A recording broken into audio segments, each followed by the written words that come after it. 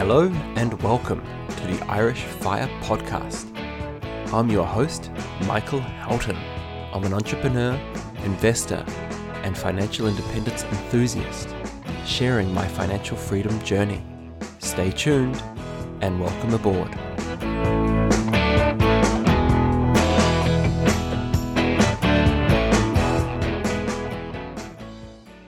Just a reminder that this year I am answering your questions. So if you do happen to have a financial independence related question, ping me at michael@firepodcast.ie. In light of that, I'm not covering too much of my own personal story this year.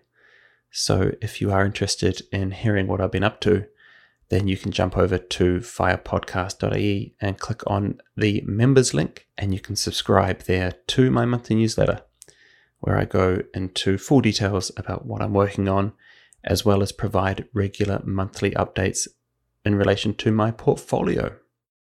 Today's question is from Sinead, and she's recently just moved to the Canary Islands, which I'm extremely jealous that you've been able to do that, Sinead. So well done, fair play for making the leap. And she recently sold her house, so she's getting around €140,000 from the sale of the house. She's working remotely from the Canary Islands, and she gets around €5,000 per month after paying her taxes.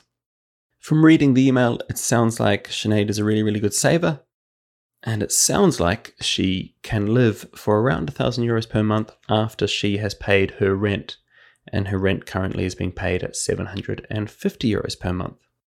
And she basically says to me, Michael, I really want to be able to become a writer, and I love the idea of being able to retire in around 5 years' time.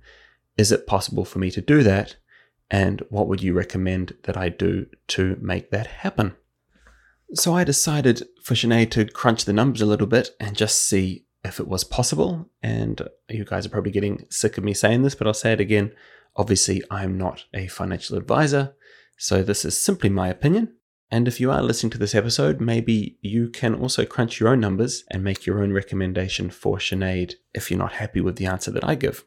So bottom line figures here, she's currently paying around €750 a month in rent, and it looks like she could live off €1,000 a month if she didn't have to pay that rent. So for me, if you've just sold out of a property market, it makes complete sense to stay in a property market one way or another. So my advice would actually be to go and buy a house in the Canary Islands, or at least put that money away to buy a house. So whether it takes 6 to 12 months to actually find the right house, obviously you've got to find where you actually want to live, settle into a community, make sure that you're happy with the area before you go committing to buying a house. But I would pencil that money in for that. So I wouldn't be looking to invest that at all. I would keep that in cash for now. The last thing you want to go and do is throw that into an investment which turns bad, and then you find that you lose half of that money because you have to take it out to purchase a house. So ring fence that money for housing and start getting actively involved. I know from being to the Canary Islands myself, you should be able to get a nice apartment for around $140,000. And even if it's a case where you have a very small mortgage, so be it. But ideally, that's what I would be recommending that you do with that. From there, I would start looking to save €3,000 a month from today. So my understanding is that you've got €5,000 a month after tax. You're allocating $750 for rent, another €1,000 for living expenses. You should be left with a little bit over €3,000 a month, which you should start getting into the habit of saving right now and seeing if you can actually live off €1,000 per month. Obviously, it's going to be difficult, right? So being frugal and adopting this lifestyle is difficult, but it sounds like you're already well on the way. And from the last 12 months or so, you mentioned in the email that you've already been doing that. So it should just be a matter of embracing that lifestyle. Look, you're now living in one of the sunniest countries in the world. So enjoy the outdoors, enjoy going to the beach, enjoy the simple things in life that don't necessarily cost a lot of money. And it should be possible to get pretty close to being able to do that. Obviously, if it's not so easy, or if you're finding that it's too much of a sacrifice, then adjust that number.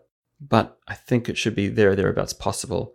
And I should point out that even my own FI number, based on around €2,000 per month, we do as a family spend more than that on a typical month. However, I base that number on our basic living costs.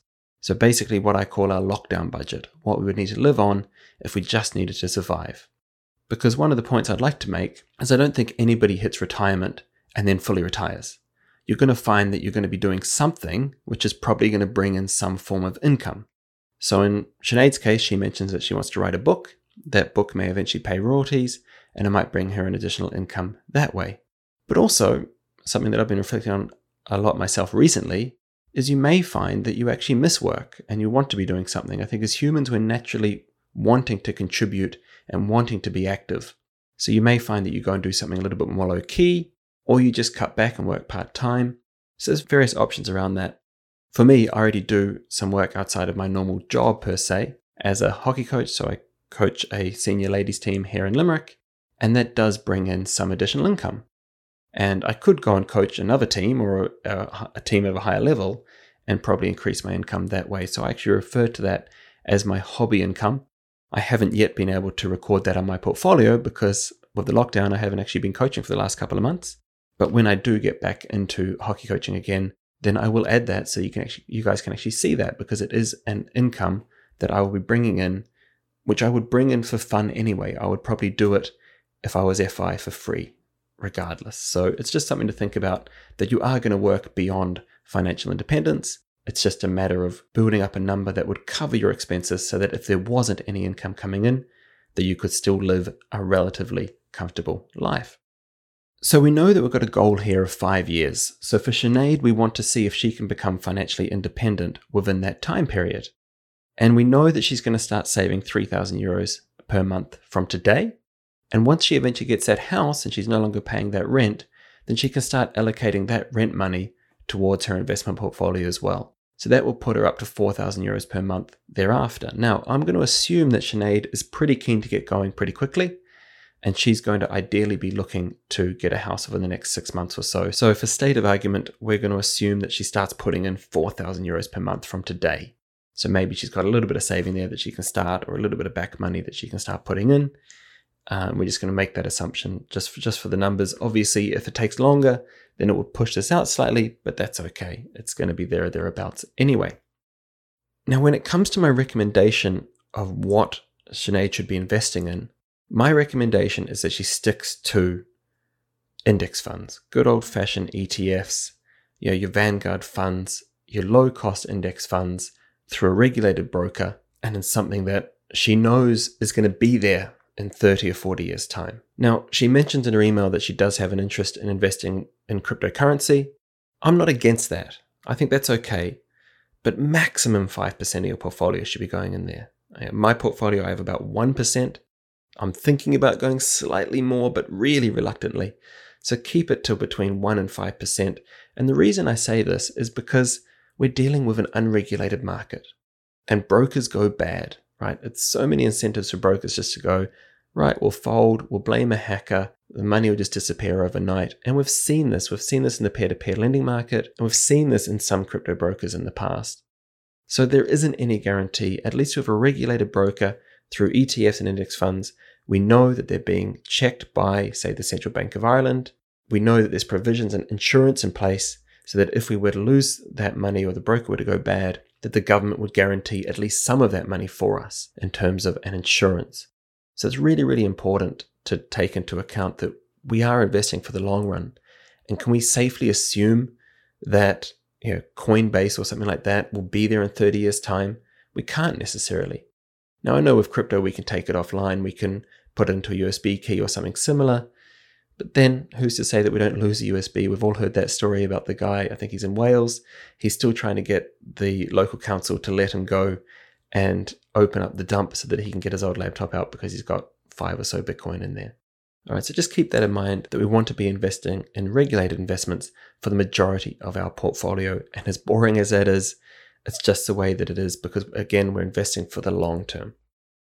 So looking at the numbers, if Sinead were to start investing €4,000 per month from today, after 5 years, she will have a portfolio value based on a 6% annual return of €270,000. If she invests that for a couple more months after, so maybe 5 years and 3 months or so, then she would have hit €300,000. And for you, Sinead, that is your FI number. Why? Because once you hit 300,000 euros, you can safely withdraw 4% of that, and that will give you the 12,000 euros per year that you need to live. That will allow you to kick goodbye to your job and start writing the book that you've always dreamed of. And if nothing else, it will just allow you maybe to take a few months off, reflect a little bit, and explore some other opportunities. I hope you all got something out of that episode, especially you, Sinead. And as always, guys, if you have any questions on this episode, reach out to me at michael@firepodcast.ie. Otherwise, I look forward to catching you on the next episode. I hope you enjoyed today's episode. If you're a big fan of the show, why not become an Irish Fire Podcast member for free? Members receive access to inside information that isn't shared on the podcast, as well as regular updates such as the monthly newsletter.